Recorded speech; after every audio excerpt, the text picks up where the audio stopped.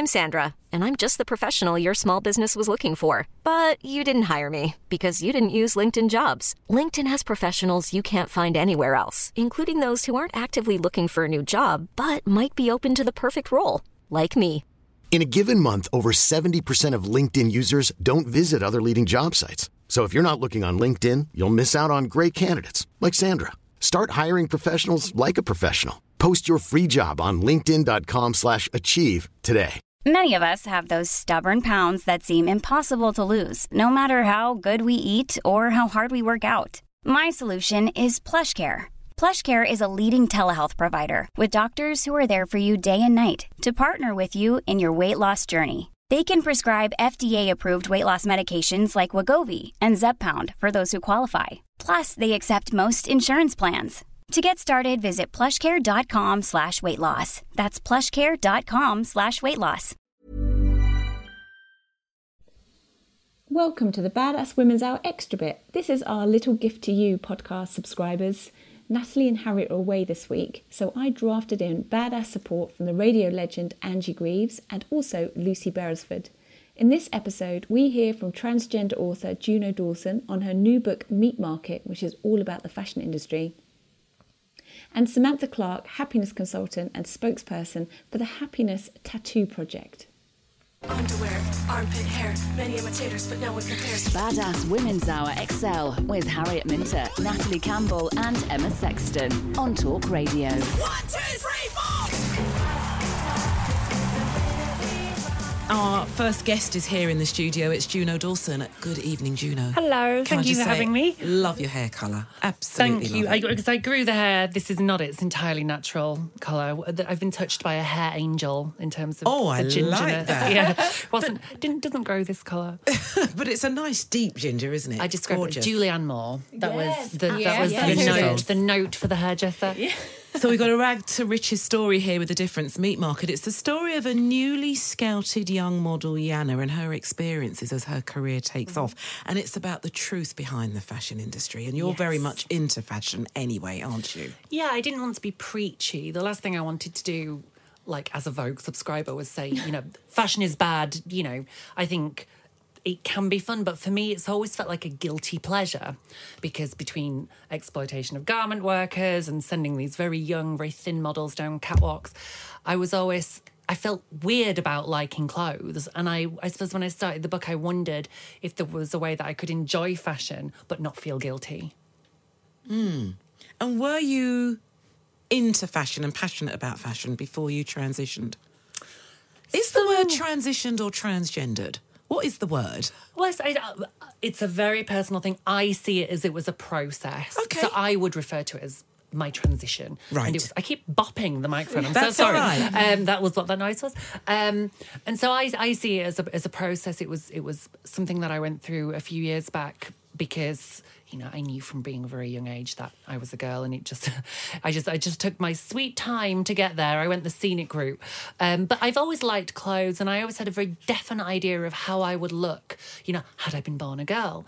And so all through my life as a teenager, as a child, I was living one life in the flesh and living another very vivid kind of fantasy world. And then initially that fantasy world started with my fiction, and then I realised it doesn't have to be fiction. I can live the way I was always supposed to be. So I guess the difference is now I just dress how I've always wanted. So were you using your fiction before you transitioned, before you'd even thought that about that 100%. as an escape, as a way of processing all of that? Yeah, as a way, it sounds so corny, but as a way to live as a girl. And when I started writing in 2008, it didn't even enter my head to write from a boy's point of view, because, that was my way to sort of express what I was thinking, I guess. And, for the first 4 years of my career, I constantly had this comment, you write such good female characters. How do you write such compelling and convincing girls?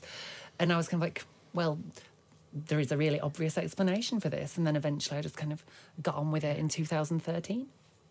So can you tell us a bit more about the story in Meat Market then, and how the book came about?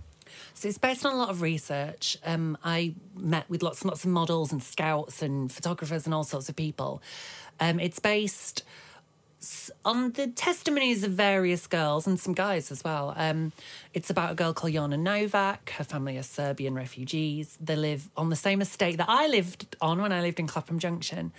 And one day she's at Thorpe Park celebrating the end of her GCSEs, and she gets scouted by a modelling agency, and you think it's going to be this great rags to riches Cinderella story. But just as her career is about to go through the roof, she's sexually assaulted by one of the most powerful men in the industry. And she has this very difficult choice of whether or not to speak out against someone who really holds her career in the palm of his hands. Yeah. Yeah, so is this a kind? If you did a lot of research, is this sort of like a semi-fiction, but actually semi almost like actually you've got some insights, you uncovered some things that are going on in the fashion industry that you perhaps wouldn't. And it was heartbreaking because a lot of the girls were talking about these people who are, for want of a better word, they're abusing them.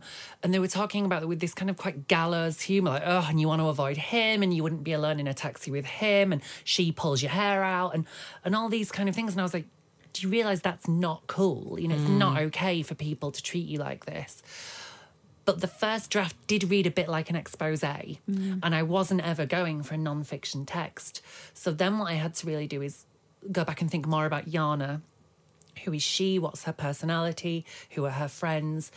Because I did, first and foremost, it's her story, and it's one girl's kind of, I guess, attempt to find her voice and to speak out against somebody so powerful. Yeah. And have you had any backlash from the fashion industry then in terms of the book? Or are they just a bit like not quite aware about it? No. I don't know, not yet. There's no pictures in this one. Not yet. No. I mean, I don't know, because I also like to think I've been fair, and there are, I think, lots of green shoots coming through. So the big one that's just happened recently is a huge big fashion brand called Kenning, who they represent like Gucci and Balenciaga. They've said they will no longer work with models who are under 18. So there are signs that the industry is listening. There are signs that the industry is improving. I think under Edward Enninful, Vogue has become much more diverse and inclusive. So there are positives in there. And I think without giving any spoilers, at the end of the book, Jana and some of her other model friends start to realise there is a way that they can do a job without being abused, and no job should involve abuse. Absolutely. And you seem yourself to be quite passionate about the fact that, we need to stand up, speak our truth, be our truth, and just use your creativity. I do, but I mean, I feel hypocritical because there are men working within publishing that I wouldn't want to be in a taxi with. And I've not named them because I didn't think it was my place. I haven't been sort of picked on by them. It hasn't necessarily always been me.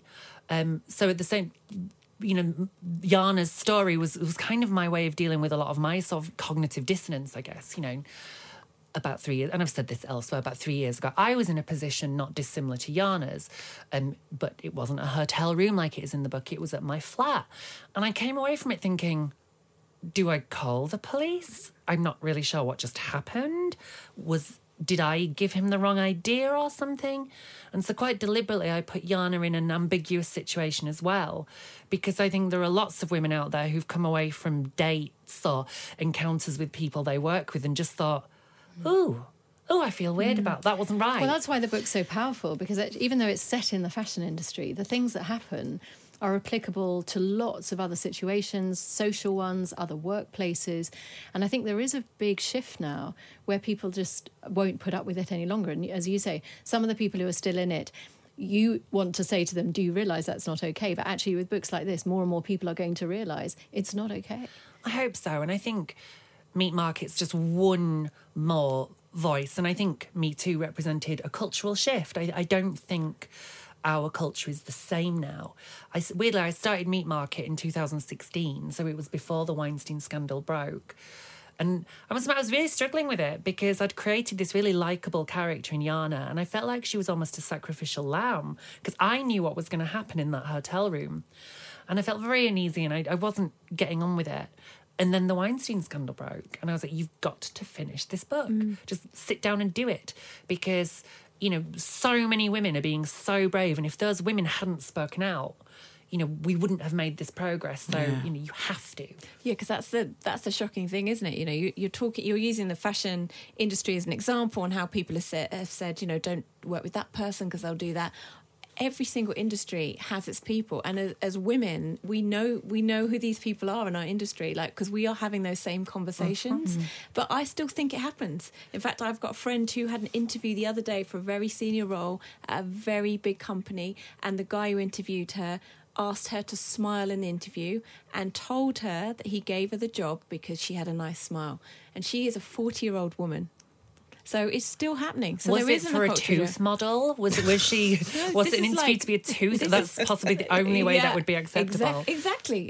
But it's still happening. So I feel like there is a culture shift, but every industry, those people are still there. Still something going on. Juno, can you stay with us a little longer? We still want to talk to you a bit more. If you've got any questions for Juno, then do give us a call. 0344 499 1000, or you can tweet at Talk Radio. Badass Women's Hour XL on Talk Radio. She'll get you talking. I'm Angie Greaves. It's Badass Women's Hour XL. I've got Emma Sexton in the studio with me. I have Lucy Beresford, and our guest, Juno Dawson, is with us as well. And Juno, I'm loving just your whole outlook on the whole LGBT culture. Would that be the right word?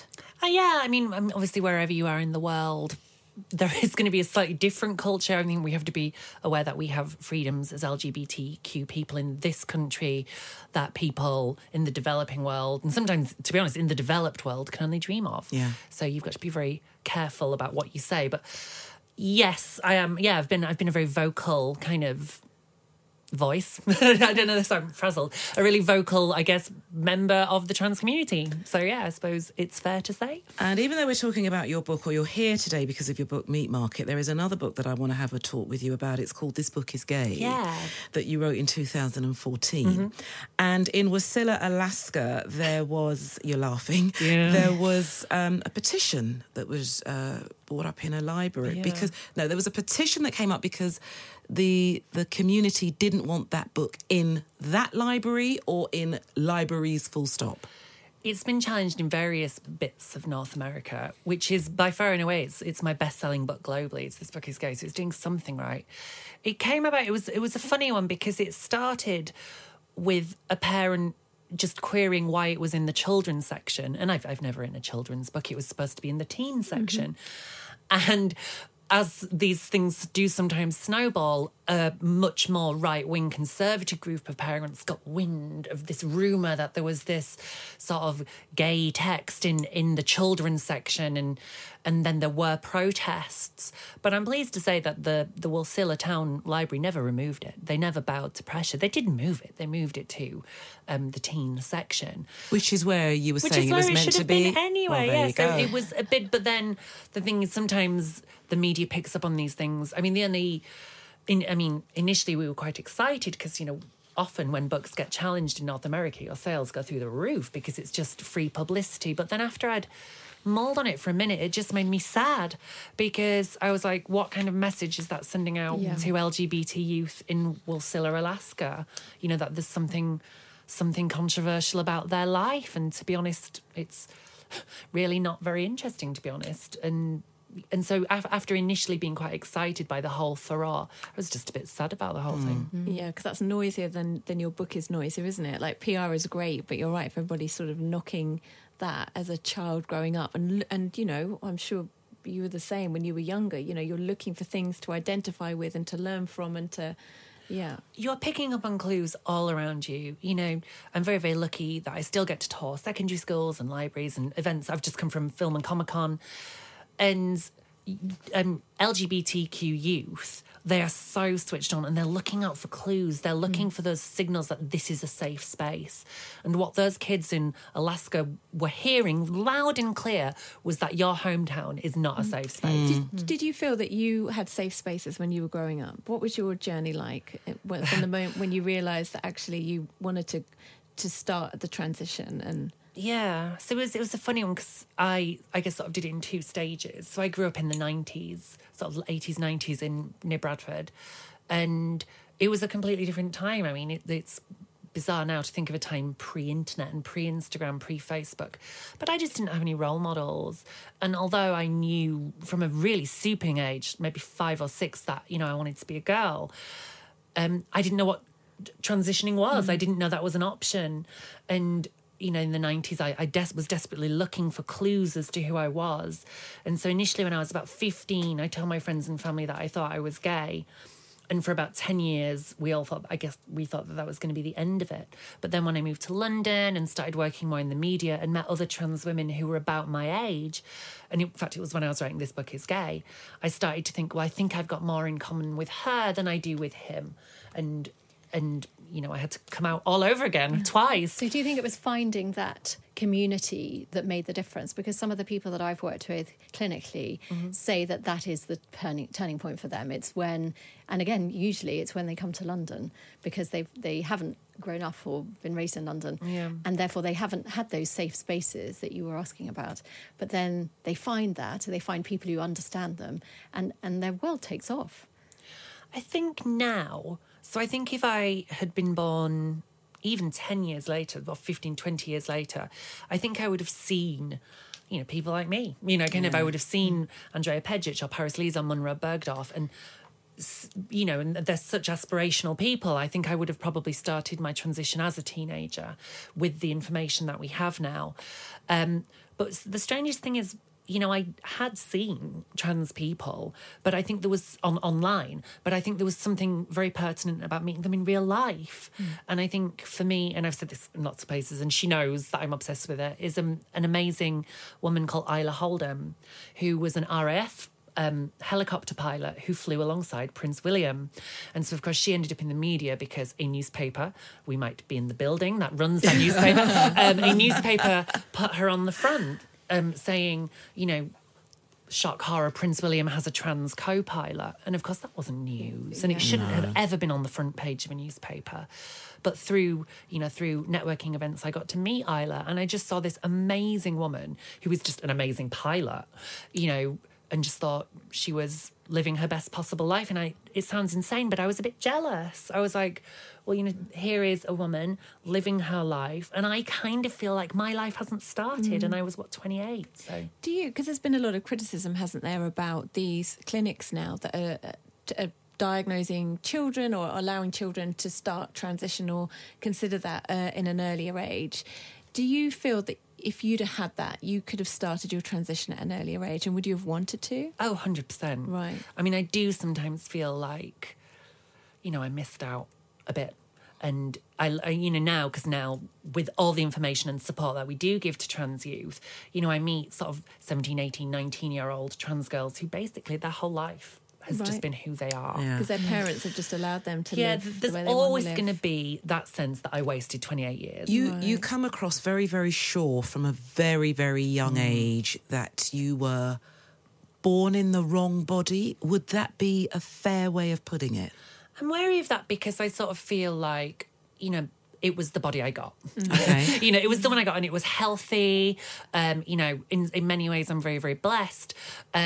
It was just that everything I knew about myself didn't match that body. So if anything, it was a mismatch body. I don't know if I'd say it was wrong or broken. It was fine.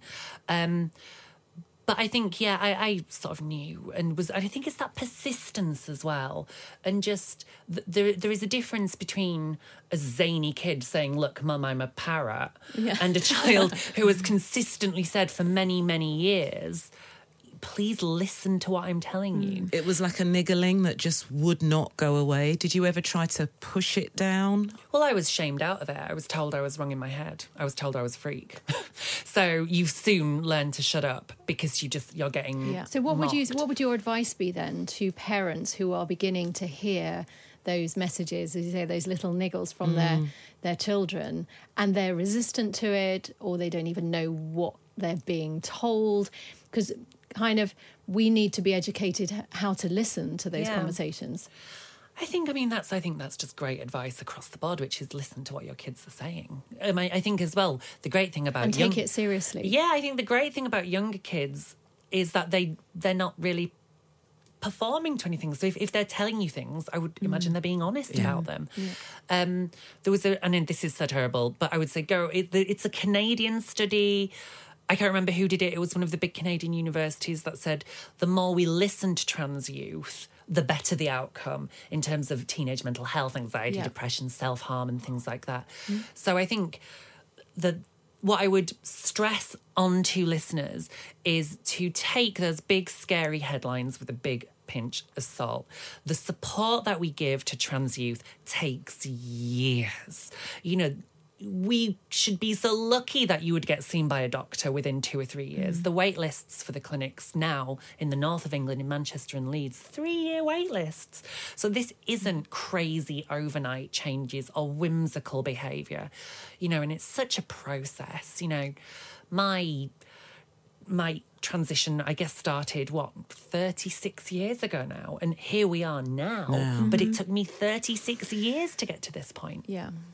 Do you feel that a trans person under the age of, say, 10 has the emotional capacity to make the decision to make the transition? Well, and another one of those big myths is that we are wheeling children into surgical theatres, which we're not. So in this country, we don't do any sorts of surgeries on people who are under 18. Sometimes, so once a young person has had all years of the talking therapies and wait lists, often support from CAMHS, the Children and Adolescent Mental Health Service. So once you've been through all of that rigmarole, I think both the child and their family are in a position to move forward because you've received all kinds of support. But I do think, who knows you better than you? Yeah. No one. And I knew myself. I mean, I've never been anybody else but me, so I'm not going to speak for anyone else, but I knew. That's only what we need to do, is we need to trust our children more, and we need to give them the capacity to trust themselves more. But the more, when you're growing up, you do tend to look to your parents and caregivers and teachers and say, how am I? Can you define me? What labels would you put on me? And that's where it goes wrong, because the adults are thinking, oh, well, I'm either thinking about how I grew up or what society expects, and that's why a lot of stuff gets suppressed. But if we can trust our children, then you're doing me out of a job, which would be great. And there's no one way to be trans as well. I mean, not all trans youth present in the same way. It's not always going to be like me as a 5-year-old saying, Mum, when do I become a girl? Which was the way my sort of childhood went, kind of. But so it's, again, just about listening to them and, again, supporting your kids, which I know obviously all your listeners, that's what we want. Do you think it would be a positive thing if we made all schools kind of gender neutral? I mean, I know there's some schools starting to do it now where, like, the toilet facilities are, for everybody and not segregated, and school uniforms. So do you think that all kids should be brought up kind of gender neutral until they decide for themselves where they naturally want to fit? Oh no, that sounds like hard work. This is we're talking about 0.5% of the population. It's such a minuscule thing. And I worry a bit because I probably about once a week I get asked to speak on a news programme about some school in some tiny town has done gender neutral uniforms. Oh my gosh, let's panic.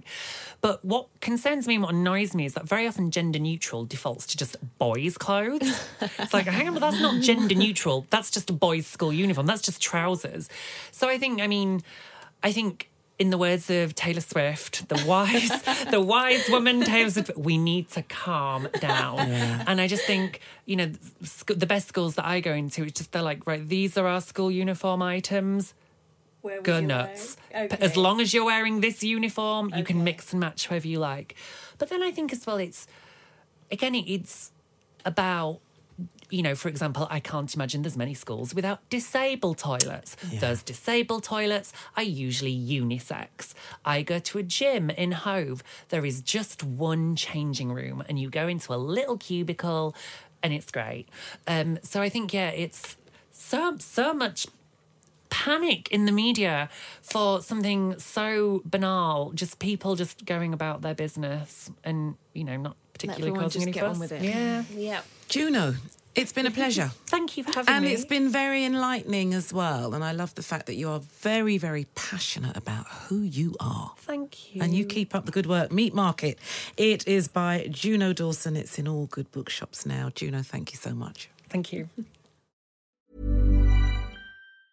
Hiring for your small business? If you're not looking for professionals on LinkedIn, you're looking in the wrong place. That's like looking for your car keys in a fish tank.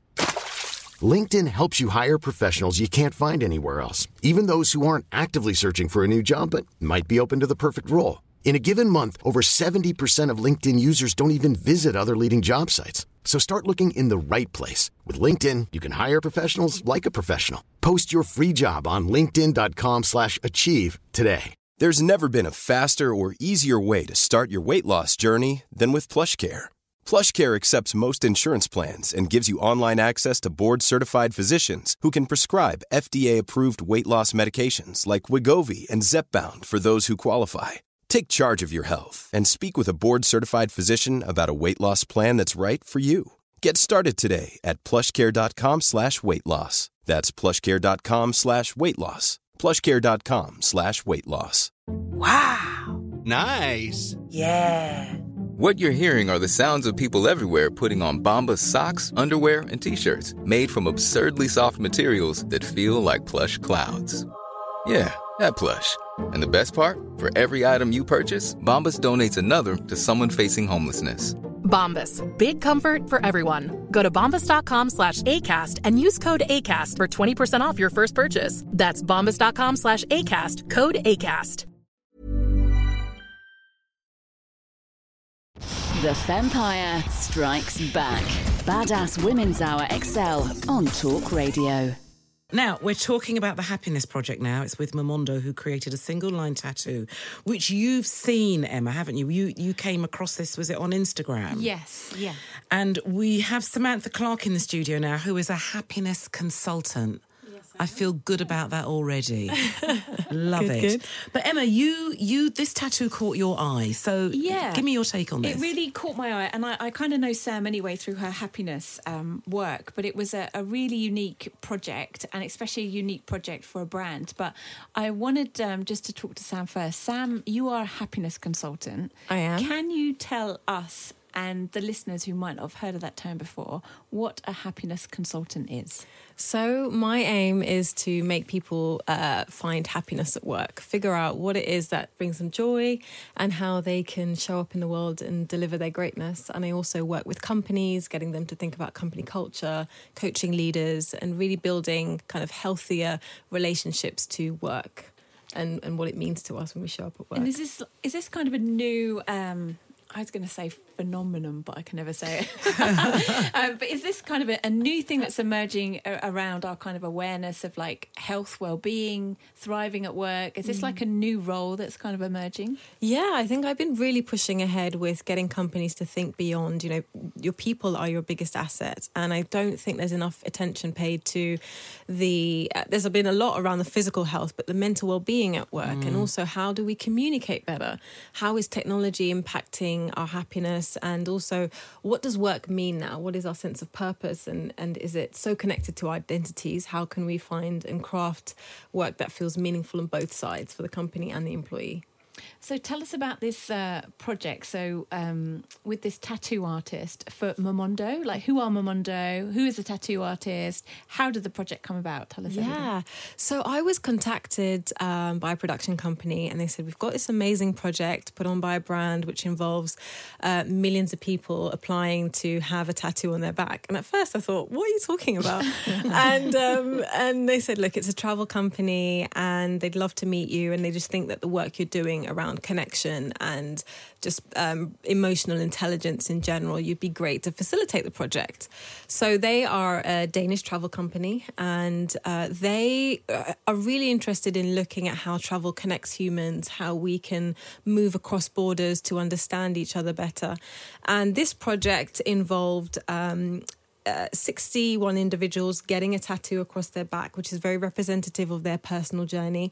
And it was designed by Mo Ganji, who's a really famous tattoo artist in Berlin. And I was basically brought in to facilitate the conversation with them throughout the whole day we had 2 days of filming.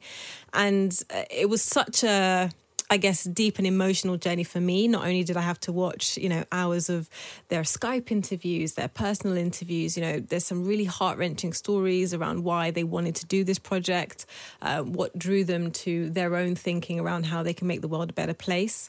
And then on the day, they were basically standing around in a circle, not wearing much, I actually asked if that's why they were happy. All of that skin on skin contact, Yeah. definitely. But it was just, for the first time, these are all strangers they'd never met before. So they all had their tattoos done individually, Yes, did they? All they right. basically, it was all very, constructed in the set way. So everyone had, the set patterns and the lines, and they all have their set number, but they had never met any of the people before. Did they know what their tattoo was going to be of as well, or was the tattoo inspired by their stories and their? So Mo created a selection of tattoos, and then they were given a choice of how much the tattoo resonated with the personal story they wanted to share. So then they were allowed to choose, and then commit to having this thing on their back, which and the tattoos vary from reaching hands, connecting. There's lots of nature, and the stories themselves were just so intricate, and it was just really interesting seeing how people as far flung from Nigeria, Australia, South America, Canada,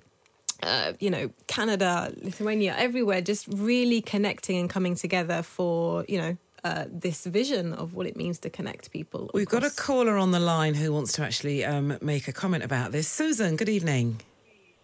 Good evening, lovely lady. Good evening.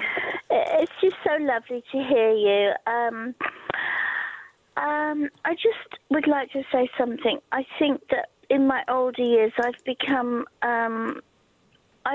more aware that it's important to be kind, and actually, if you are kind to people, it comes back to you. It's like a ball, Yeah. You know that saying, a rubber ball, it comes bouncing back to you. And the other night I was eating a packet of crisps, and I gave some crisps to a gentleman who was sitting next to me, and he told me all about his life. And sometimes I buy flowers and chocolates for people, and I don't really have the money, but it just makes you feel so good because you can cheer someone up, and it makes you happy when you cheer somebody up. It's just a feel-good factor. Yeah, Susan, you're so right. You yourself get that benefit of that glow of doing something really lovely for someone else. I know. And that's why I've set up something called Refuge for Books, which is where I ask people to donate books to me, and then I work with Refuge, the domestic violence charity, to create libraries in the shelters that they run. And people are usually doing it with books that they've finished, often that they've loved. And you're right. It also, you were finding out about someone else's life. That would never have happened if you hadn't, with that kind gesture, offered the crisps. I know. I just think it's really important to be kind, and it makes you feel good. It makes you feel better about yourself. Sometimes you could live in the dark, and you think, well, I don't love anybody. I don't like anybody. Why should I? They've been horrible to me. But if you open up a little bit, it does have a knock-on effect. And I think it is important to be kind. The other week I bought some flowers and chocolates for a lady. I'm not, I've got some massive bills coming through the door, but it made me feel good because the lady, this friend of mine, she's having a hard time with her children at the moment, and she said, nobody's bought me flowers for years. And it was just so lovely to give her that, just a little bunch of flowers from Tesco. It was just so lovely. Actually, there is. I think there's an initiative in London whereby people just buy flowers and they give them to random people. Nice. What an amazing thing. Yeah. So Susan's act of kindness created happiness. So as a happiness consultant, Samantha, would you say that kindness and happiness go hand in hand? Yeah, I totally agree with your sentiment about we should always look to think, how can I serve somebody else, and what is it that I can do to make and add value into the world? Yeah. And I think that goes hand in hand. Like when you support another person, you feel good, and it just gives you that endorphin. We also have to remember that it's important to be kind to ourselves, of course, as well. 100%. And I think a lot of us forget that. We either haven't got time or we're too busy giving to others. Whether it's to our parents, to our kids, to our colleagues. Yeah. That actually we get to the end of the queue. Of course. And we're drained. And especially like mothers as well. I always think there's that. I always say you can't serve from an empty well. And I think you have to know how to replenish yourself. Like what they say on the airline, isn't it? You have to put your oxygen mask on yourself first because otherwise you can't help anybody else. Exactly. So this tattoo now, these 61 people. Yes. They're they're together in a circle, and obviously they're all facing inward. And is it a continuous line? Is it so do they all have to stand in the same position? So so basically for the 2 days of filming, they were standing on a podium in their specific number, and all connected via their tattoo, and each were asked to kind of share their story and why they wanted to be part of this project and what the project means to them. So there was lots of different stories from, health to, being in war and, the connections between the Israeli and Palestinian divide, racial, cultural differences and what they wanted to do to shape that. And it was just so... I guess heartwarming for me to see that people were really willing to kind of make changes, and they were doing it on even a small basis on their community, but we're hoping that this project would, really touch people, and about 80 million people have watched the video already. Amazing. So, that's amazing. And where can we see this on Instagram? So if you go to @Mamondo, they have it on their website. It's also on my website, samantharand.co, and you'll basically be able to watch the film, which is 5 minutes long. And on the Mamondo website, I think www.mamondo.com/world peace, you'll be able to learn about the journey of us creating it and a little bit more. You'll be able to see each of the 61 tattoos as well. Amazing. Samantha Clark, happiness consultant. Thank you for coming into Talk Radio UK. Thank you. 1, 2, 3, 4. This has been the Badass Women's Hour podcast with me, Harriet Minter, Natalie Campbell and Emma Sexton. If you want to hear more from us, you can come follow us on social media @Badass Women's Hour HR, or leave us a review and tell us how much you love us. We really need to feel the love. 5 stars should do it.